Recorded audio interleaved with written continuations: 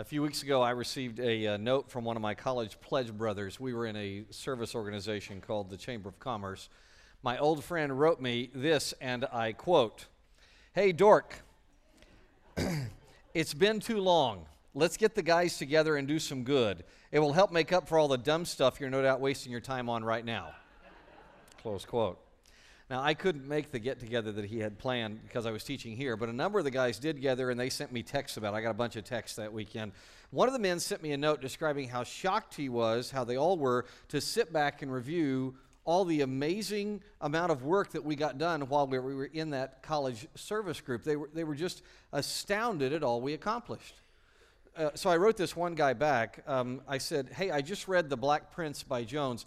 By the way, just so you know, this guy was a history major in college, so he reads wonderful, nerdy history books like I do. If you don't know The Black Prince, Edward, son of Edward III, would have been Edward IV had he lived, not become ill. He was the greatest English medieval warrior, maybe one of the greatest warriors who ever lived. So I wrote him, I said, "I just read The Black Prince by Jones. Have you read it yet?" Jones gives a great quote that helps explain how God did so much through a bunch of young idiots like us. And here's the quote.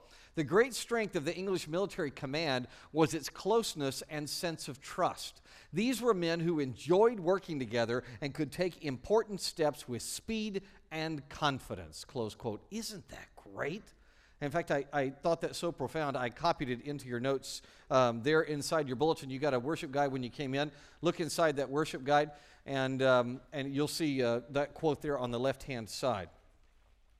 Speaking of our notes, and by the way, if you're seated somewhere toward the back and you're in the middle section, if you could just kind of jostle toward the middle a bit and make room. There's people walking in and they're looking for spots to sit, and they're telling them to sit on your laps, and I don't think that's a good idea. So if you'll, thank you. That's very kind.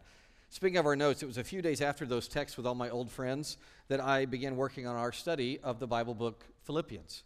And I realized that all that chatter with my old coworkers, that was a perfect preparation for diving into today's portion of God's Word. Open your Bible to Philippians, and you'll come to see what I mean about how those jokes with the guys were a perfect prep for this particular passage. Philippians is in your New Testament. It's right after Ephesians, right after Galatians, before Colossians. Philippians chapter 1, let's read verses 1 and 2.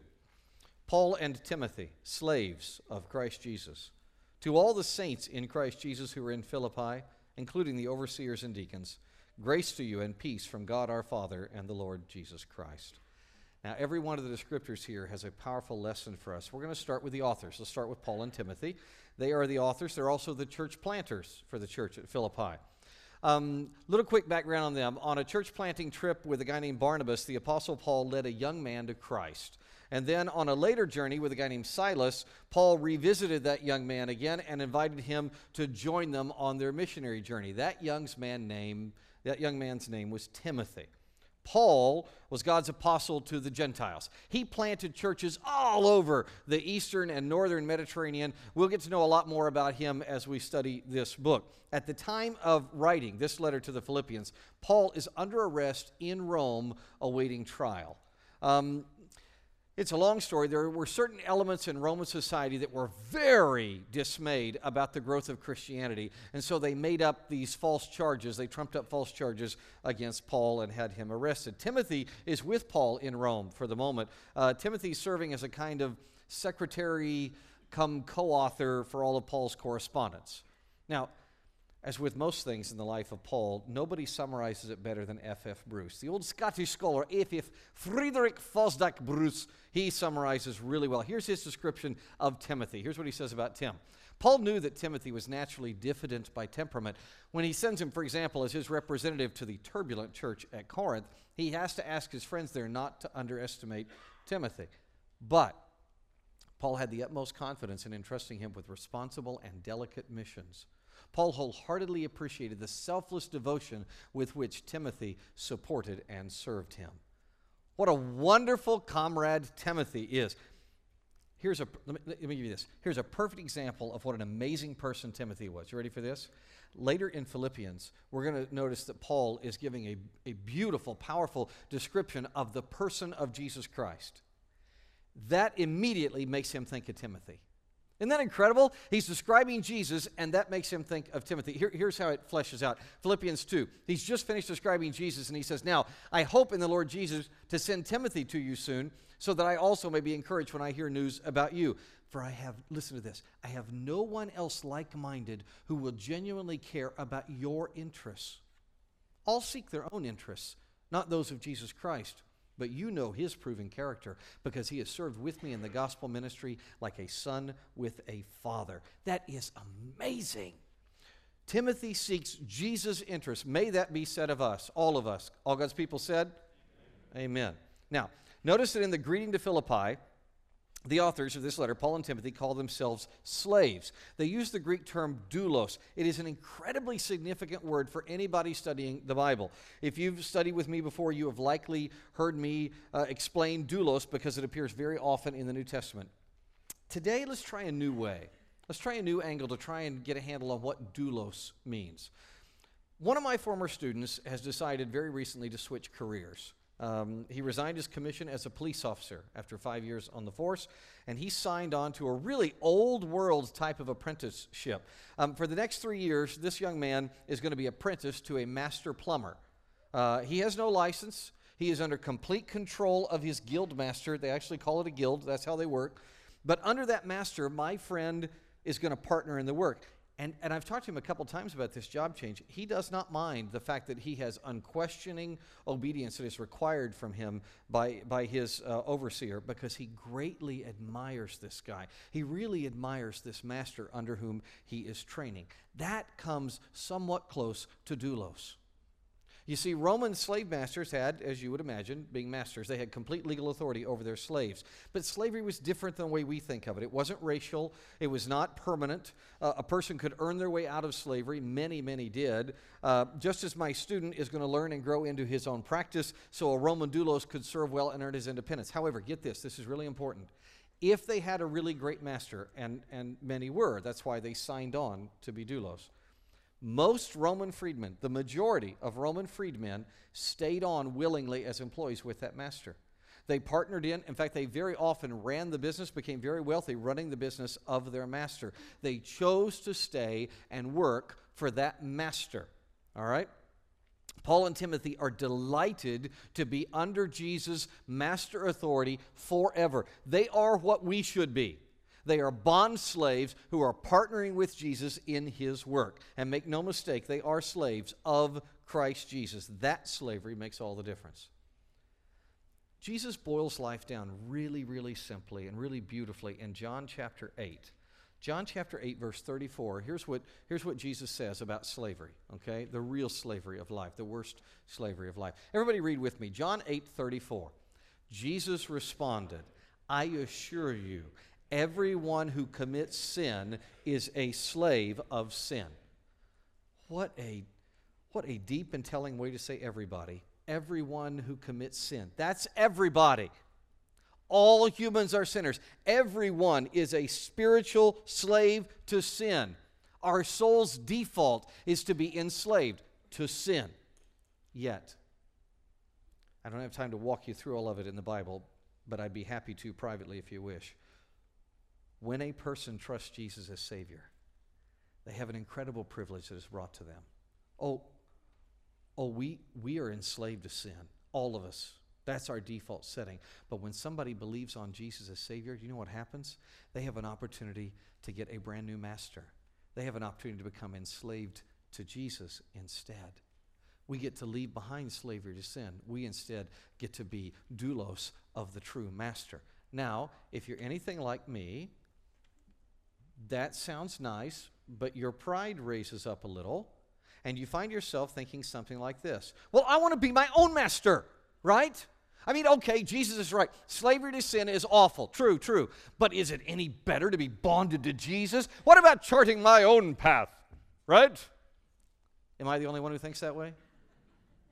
Yeah, guys, the satanic lie that was whispered to our first parents still echoes in our ears. We want to be our own gods. We want to be our own masters, but it is a false premise. Listen carefully. Counterintuitively but undeniably, the person who yields to Jesus' lordship achieves greatness. The supposedly self-made person never establishes anything of lasting value, ever. For example, arguably the greatest leader who ever walked on this earth was Moses. Let me just give you 3 points about why Moses was such an amazing leader. He set more people free from physical slavery than anyone else ever did. He established the one nation that is going to last beyond all other countries and kingdoms. And he spoke with God, the only person ever described this way. He spoke with God face to face as a person talks to their friend. That's Moses, right? But look at how the last book in the Bible describes Moses. Revelation chapter 15. They sang the song of God's servant Moses. God's servant Moses. What's the word servant there? Is what? What Greek word is it? It's doulos, right? Servant's a fairly questionable translation. Moses was God's slave. Moses achieved so much in life. He left an eternal legacy precisely because he bonded himself to Yahweh. Same thing's true for Paul and Timothy. And the same can and should be true for each of us. Amen? Right side of our notes, we point out that the people that Paul and Tim are writing are saints. Look on the right side of our notes. They are saints. The church members in Philippi are called hagios. We don't know exactly how it was pronounced, but it's probably hagios. Saints is a great translation, although the word saint is so muddied by the mistaken medieval idea, the bad medieval idea that only some Christians make it to sainthood. That's not true at all. All believers in Jesus are called hagios. We are all saints. That means holy ones. Specifically, hagios means someone who is set aside for God. It is a positional term. Hagios describes a Christian's position in Christ, their heavenly position. Scripture says they're in Christ. They are agios. Here's what that means. Do you see this? It's a beautiful bookmark made for me by a lovely young lady, and it says, from Chloe to Pastor Wayne. Isn't that pretty? Right? Very nice. It was made for me. It was set aside for me and given to me. It has my name on it, right? What if I take my copy of The Black Prince and I put the bookmark inside there? Where's the bookmark? Where is it? It's not a trick question. Where is it? It's in. I'm not a magician. It's in the book, right? It's there. It's in the book. It's in the book. That's where its position is. What if I take my book and I place it in some really high, wonderful, exalted place like this? Where's the bookmark? Where is it? It's in the book. It's in the book. You're in Christ, who is seated in the heavenlies, right? You're in Christ. That's your position. Hagios. That's the case for anyone who has trusted Jesus as Savior. Not only at Philippi, folks, the New Testament rings with this truth over and over and over. Believers in Jesus are made holy. We are set aside for God, and we are placed securely in Jesus forever. Now, stop here for just a second. There's two truths we've already run into in just the first few words of this text, and we need to review them for a moment. If you review them, you're faced with two very important questions. Number one, am I a saint in Jesus? It's a simple but very profound question. If I trust the death and the resurrection of Jesus as the means of my salvation, I am made holy by God. My position is in Jesus, in heaven forever. All God's people said, am I a saint? Second question, don't stop there. Ask the second question prompted by this text. Am I a slave of Jesus? Being a hagios is great. It is great, but it does not de facto make one a doulos. I have to choose to be like Paul and Timothy, to follow Jesus' will here on earth as his slave. Do I? Am I a doulos? Okay. The heavenly position in Christ is for those recipients and us, and the original recipients of this letter, their earthly location is at Philippi. Let me give you a brief background for our context, just things we need to know to understand the book of Philippians. Philip II, that's this guy, Philip II of Macedon. He found this little place called Crenides, which is Greek for spring, and he said, hey, this is a pretty cool place. I like it. It's got strategy. It's got position. And so he conquered it, kind of. He showed up with a bunch of soldiers, and it was a small town, and he said, hey, I want to conquer you. But there was no bloodshed because they said, okay, that's the deal. We'll we'll join your little kingdom, but in return, we'd like some things. So in 356 BC, this town became part of his growing Macedonian Empire, which was the empire of Philip II and his son Alexander, who's very famous, and the other kings of Macedon. But here was the deal they made. And this is really important to understand the book of Philippians. The deal they made was they kept their own local assembly. They had their own lawmaking assembly, and that was going to be binding on citizens of Philippi. It's very important to understand that there's an independent spirit in the Philippians, and that's going to be important to understand the text. The Macedonian kings did a number of really important things. We don't have time to go into all of them. There's just one that was really important for Philippi's future. By the way, he renamed the town after himself, Philippi. He was a very humble guy, Philip II. Just here south and west of the town, there was a big swamp, and they did a beautiful job draining it and turning it into flatland, very fertile farmland.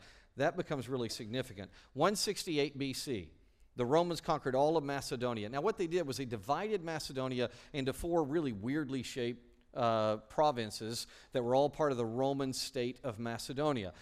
Thessalonica, you've heard about Thessalonica. There's 2 letters written to it in our Bible, 1st and 2nd Thessalonians. That was the capital of all of Macedonia. Amphipolis is right here. That was the capital of the state, the particular state of which, the province of which Philippi was a part. And Philippi remained an important, fairly wealthy, but really small town, population about 2,000 people. But Philippi's fortunes would very soon change. A little over 100 years later, there was a great civil war in Rome. It was sparked by the murder of Julius Caesar. We all learned from Shakespeare's very wonderful but unhistorical play, Julius Caesar. After Caesar was killed, there was an 18-year-old kid named Octavian. He was Caesar's named heir, his inheritor of his place.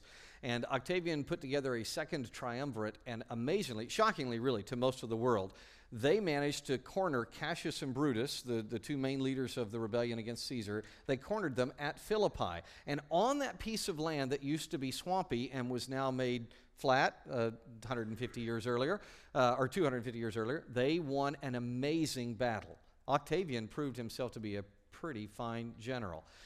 They were so thankful for the help that the city of Philippi gave them, because the city of Philippi threw their lot in with Octavian and those guys. Boy, they chose well, because after they won that war, they granted full citizenship, full Roman citizenship to every single Philippian.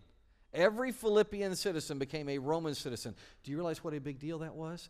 That meant that they had all the rights and privileges of citizenship, and which were wonderful under Roman law, and they were exempt from almost all taxation. That would be sweet. Okay. After Octavian triumphed in the civil wars and he ended up being named Augustus by the Senate, he remembered Philippi even further. Here's what he did. He sent a bunch of old soldiers, retired soldiers, back to Philippi to live. In fact, he renamed the city Colonia Augusta Julia Philippensis. Everybody still called it Philippi. Now, interestingly, and this is really important for understanding the book as well, lots of historians, most historians think that the people that he settled at Philippi were Praetorians. Now, the Praetorian Guard was a very large group of soldiers that was the royal guard that surrounded the emperor. They played a very large role in Roman politics. And it's important in understanding Philippians and how Paul writes to them to know that there were apparently lots of old Praetorians that lived at Philippi. Okay, in the Bible, Acts chapter 16, verse 12, Luke calls Philippi protos. It's weird. Protos means first or chief or leading. It really seems odd to call Philippi protos. Remember, Thessalonica is a big town. It's a big city. That's the capital of the whole state and of the whole province. And then Amphipolis is the capital of this particular state within the province. Why would he call Philippi protos? It seems to be because Philippi was really wealthy. It was an outsized import, and it was the only Roman colony in the whole area. Get this. You ready for this? Last time I studied Philippians was 1999. And I'm studying on my own, and I'm reading and just doing for my own growth like all of us do, and I'm making notes in my Bible, my study Bible, as I'm studying. And in 1999, I was reading Acts chapter 16, verse 12 to learn about Philippians as I was studying Philippians. And at that time, my adopted hometown, Frisco, had 28,000 residents. That was all that was in the city of Frisco, 28,000. When I was studying for this series, when I was getting ready, I took out my old study Bible and I found that note. And next to Acts 16:12, here's what I had written in my Bible. Plano's bigger, it's home to more corporations. It's Amphipolis. McKinney is the provincial capital. It's home to the courts, Thessalonica. But Frisco has determination, wealth, and phenomenal growth advantages due to accessible roads, just like Philippi. Like Philippi, I wrote, Frisco will become very significant in its own right. I'm a prophet. No, I'm kidding. I'm not a prophet. So that's the city, all right? Now, let's briefly get to know how they grew as the church there. 50 A.D., the Apostle Paul receives a vision where he's instructed to leave Asia, where he's been working, and cross over to Europe, to Macedonia. This is during his second missionary journey. So Paul, Luke, Silas, and Timothy, who was with him, arrive at Philippi. Now they get to Philippi, and it appears there that the Jewish population is too small to have a synagogue. You had to have 10 males to have a Jewish synagogue. So they went to where you would go. They went to the river outside of town because they assumed, rightly, that that's where the God-fearing people would go to do ablution, to do the ritual bathing and to pray. They go there. Paul shares Christ, and a number of people trust and become Christians and are baptized. First among them was a lady named Lydia. She probably moved to Philippi for her import business. Lydia was an importer of very expensive purple-dyed cloth from Thyatira. She was really wealthy, lived in a Roman villa. By the way, in case you don't know this, Lydia was almost certainly a nickname. It was not uncommon for a woman who was from Thyatira to be called Lydia, because Thyatira was the capital of an ancient kingdom called the Kingdom of Lydia, and Thyatirans were very proud of their old Kingdom of Lydia, so it's probably a nickname. We don't know what her real name was, if it is a nickname, but she was already a proselyte to Judaism, and she became the very first Christian in Europe. Not long after that, Paul exorcised demons from this poor slave girl in Philippi. Richard Mellick captures the breathless movement of this scene. Look what he says. The masters of this demon-possessed girl made considerable money from her ability to predict the future. Paul encountered her, and through the gospel, the demon was exorcised. The masters, realizing they would lose their living, dragged the missionaries to court to have them silenced. This was Paul's first Roman trial. The charges included causing a disturbance and introducing a foreign religion. Paul and Silas were stripped of their clothing, beaten with rods, and thrown into a dungeon with common criminals. Folks, this was an illegal beating and imprisonment because Paul and Silas were Roman citizens, something Philippians surely understood. So while they're in prison, Paul and Silas became very bitter. They grumbled, they whined. They understandably moaned all night because they'd been beaten and they were in pain. They just complained understandably, right? Isn't that true? Anybody know the story? Is that what happened? No, not at all. Acts chapter 16. About midnight, Paul and Silas were praying and singing hymns to God, and the prisoners were listening to them. Suddenly there was such a violent earthquake, the foundations of the jail were shaken, and immediately all the doors were open and everyone's chains came loose. When the jailer woke up and saw the doors of the prison open, he drew his sword and was going to kill himself since he thought the prisoners had escaped. But Paul called out in a loud voice, "Don't harm yourself! All of us are here!" Then the jailer called for lights, rushed in, and fell down trembling before Paul and Silas. Then he escorted them out and said, "Sirs, what must I do to be saved?" So they said, "Believe on the Lord Jesus and you will be saved, you and your household." Paul was a prophet. So cool. Now I want you to look at the start of the Philippian church. Luke gives us 3 stories that I just summarized for you to help us understand a feel for this whole church. Here's the exemplary people we meet. There are many others, but these are the ones we're introduced to that come to Christ at Philippi. We have a wealthy female Gentile convert to Judaism, Lydia. We've got an impoverished female Gentile slave. And then we've got a middle-class male Roman government official. This is a really diverse church, and it is founded in dramatic conflict. But it's founded on joy. They were not complaining in that jail. They were singing hymns to God. There was joy. Joy no matter the circumstances. That is the founding heartbeat of this church. So the letter is addressed to a beloved church, showing them how they can continue to enjoy the Lord, how they can find joy as they build to last. My friend Dr. Hayes puts it this way. In Philippians, we find ourselves dealing with giving generously, living courageously, maintaining unity, being content, seeking humility, serving sacrificially, rejoicing instead of worrying, making peace instead of grumbling, and trusting in Christ's righteousness rather than seeking our own. Close quote. Now, go back to verse 1. Let's read one of the funniest lines ever in all of Paul's writing, and it will explain to you why I opened with the teasing from my pledge brothers. Go back to verse 1. Paul and Timothy, slaves of Christ Jesus, to all the saints in Christ Jesus who are in Philippi, including the overseers and deacons. He says, including the elders and deacons. This is great humor here. Paul says, greet all the saints in the church, and then he adds, including the elders and deacons. That's funny. That is funny. Of course, the church leaders are saints. They're Christians. They're included in the whole group. But the text teases them as if to say, and this isn't a zinger. This isn't the kind of ugliness where you pick on somebody and they say, oh, just kidding. No, this is joyful, playful teasing with somebody. Greet the saints. And oh yeah, greet those dorks who lead the church too. That's just awesome. A few years ago, our elders were reading a book summary, and it mentioned this fact, that one of the biggest insults in the mid-19th century was to call a man a puppy. A lot of duels were fought over somebody being called a puppy in the 19th century. For the next few years, I was called a puppy at nearly every elders meeting. Nearly every time we got together, hey puppy, how are you? That's what Paul's doing. He's calling the elders and deacons at Philippi puppies, and he does it because he loves them. This is awesome. You know, he never teases like that with anyone else in print except one person, Titus. He does tease like that with Titus, including the elders and deacons. That's a riot. It tells us the apostle is really close to these folks. The exact terms used are episkopos and diakonos. Episkopos is a guardian. That's an overseer who is at the high level overseeing the general welfare of something. Diakonos is a caregiving person, somebody who is involved particularly in administrative and physical duties caring for people. In earliest Greek use, by the way, diakonos meant to wait tables.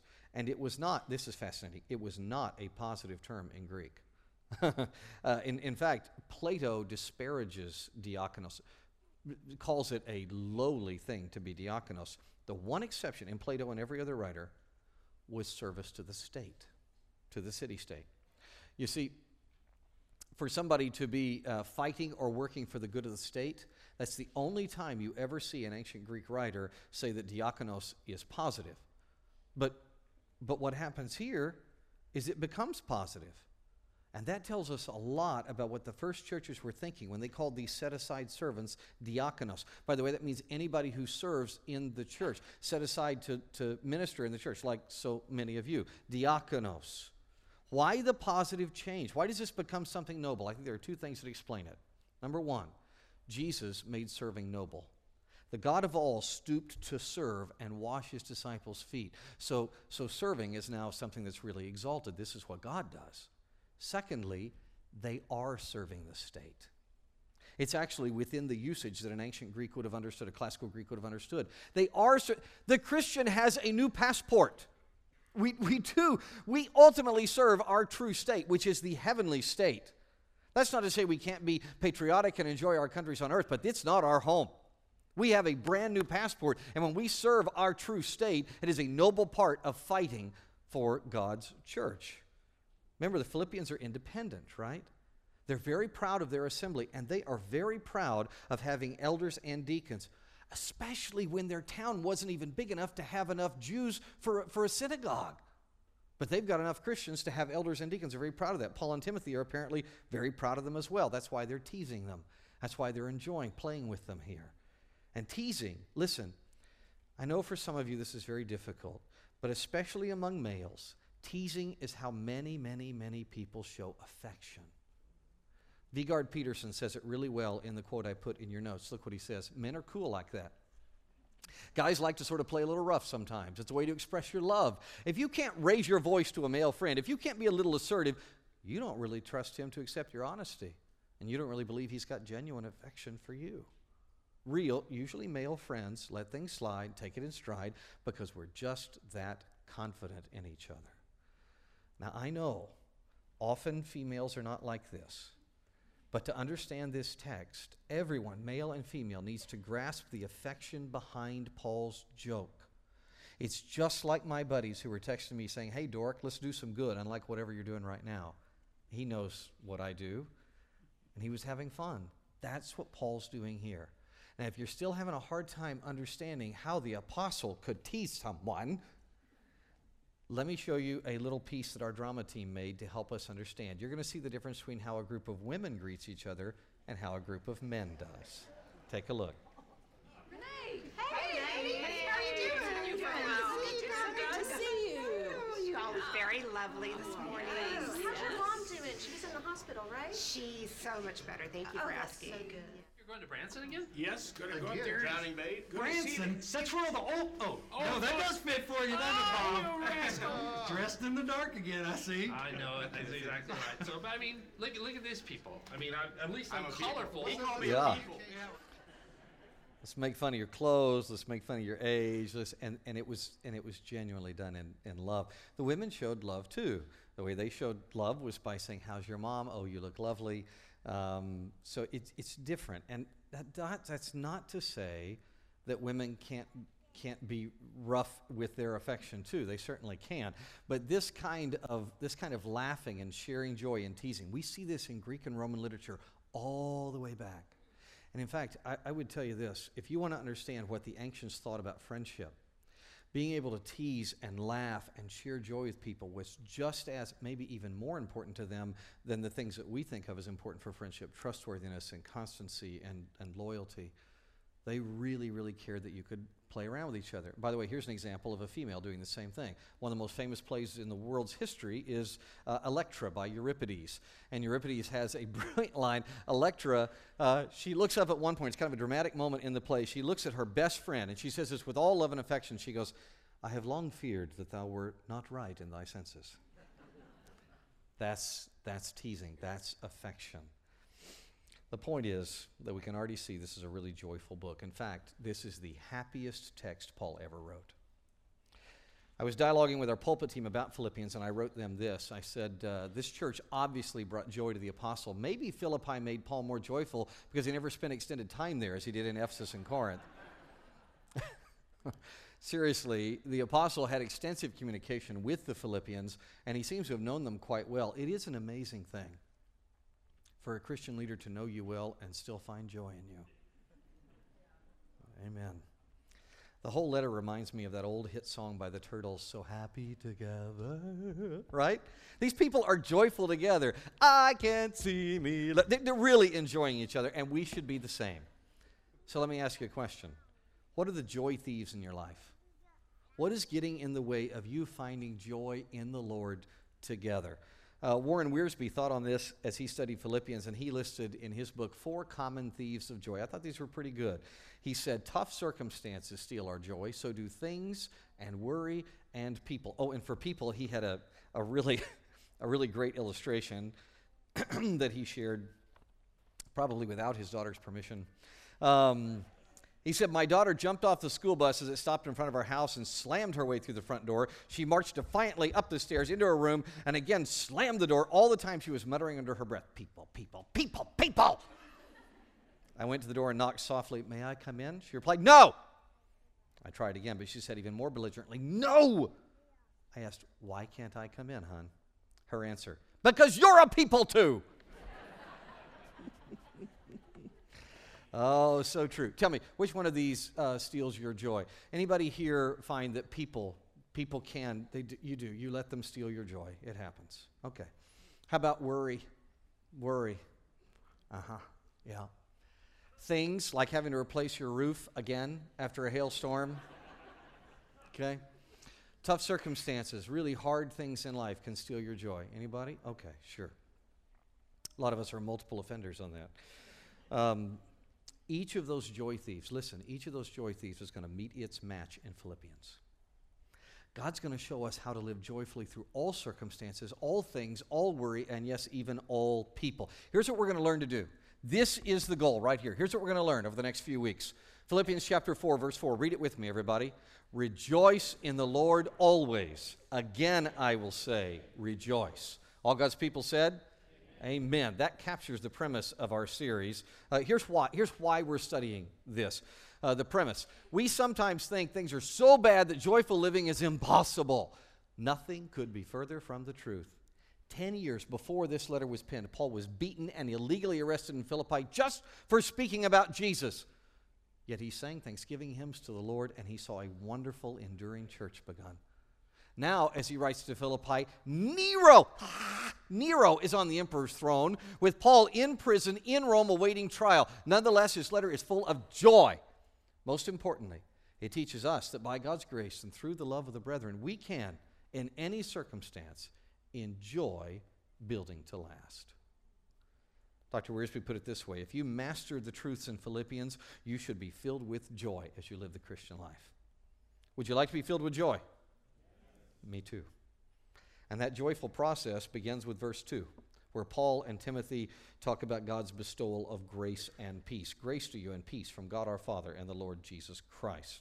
Grace is the Greek charis. That's a typical Gentile blessing.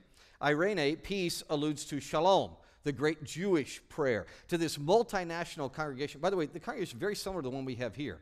You got people from all over the world that worship with you every Sunday. I mean, the passports in this church are from lots and lots, almost 24 different countries, right? And what he says to them is, there is this gift to everyone from God. Grace, charis, a Gentile blessing. Shalom, Irene, a Jewish blessing. And this blessing is deeper and much more important than momentary happiness. This is eternal grace and peace. And just like the Philippians, we have this grace and peace. They are ours. They are granted to us directly through God, the Father, Son, and Spirit. Are you lacking joy in your life? From time to time, each of us finds ourselves in a seemingly joyless desert. To fight through, one of the most important steps is to remind ourselves of truth. The truth is, we have grace. We are given God's undeserved favor forever. We have peace, shalom with God. Grace and peace are critical for experiencing joy. In fact, you cannot experience joy without grace and peace. And they're yours. You have them, Christian. This isn't some temporary ceasefire kind of peace. This doesn't come from the UN. It comes directly from the Father, our Father. Now that language, Father, harkens back to the Lord's Prayer. Remember, Jesus taught this prayer a number of times. Here's Luke's description. Luke 11. Now Jesus was praying in a certain place, and when he finished, one of his disciples said to him, Lord, teach us to pray, as John taught his disciples. And he said to them, when you pray, say, Father. Father. God's my Father. Hallowed be your name. Your kingdom come. Give us each day our daily bread, and forgive our sins, as we ourselves forgive everyone who's indebted to us, and lead us not into temptation. God, our Father, is the source of grace and peace. He makes it so his people can pass the tests of life. That's the meaning of that euphemism there, lead us not into temptation. It means, help me pass the test.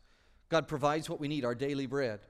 He forgives our sin through Jesus. He is holy, and yet he's our Father. All God's people said, joy flows from grace and peace, which are ours from the Father and through Jesus, our Savior and Lord. Jesus, who is our Savior and Lord. He is Messiah, Christ Jesus. Martin McDonald of our pulpit team wrote a great comment on verse 2. He said, this places Jesus on equal footing with the Father as the source of our grace and peace. So true. It is through Jesus the triune God brings grace and peace. God the Son, Messiah Jesus, died for sin, and then he conquered death. And everyone who believes in him is set aside, made hagios, made a saint because he is the Savior. And Jesus is also Lord. In fact, joy from grace and peace is predicated on Jesus' lordship. Remember how Paul and Timothy were proud to be slaves of their Lord, of Jesus Christ the Master? That is the attitude, that's the attitude you have to have if you want to experience joy. Period. Jesus is the Lord. To find joy in life, we have to respond to him according to who he really is. So let's do so right now. Let's pray. Pray with me. Friend, talk to God who is with us right now, who is with you. And remember the great question from the text. Am I a saint in Jesus? Am I hagios? If you have never trusted Jesus, if you have never received him as Savior, do so right now.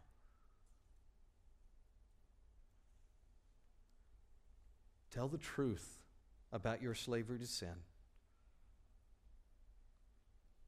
Thank God that Jesus opens for you the book of life. He opens it up. He has a place for your name. He has a place for you to be placed right there forever. Sealed in Him. Trust Him as your Savior.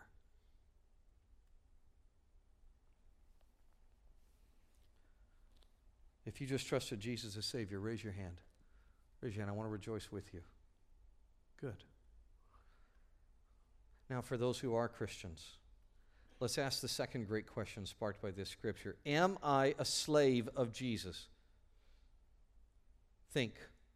Being a saint, hagios, is great, but it doesn't de facto make one a doulos. Right now, repent of your self-leadership. Repent of it. Commit to follow Jesus as His doulos. Do you want to leave an eternal imprint? Then you must be a doulos. Do you want joy? You must be a doulos. Follow Jesus.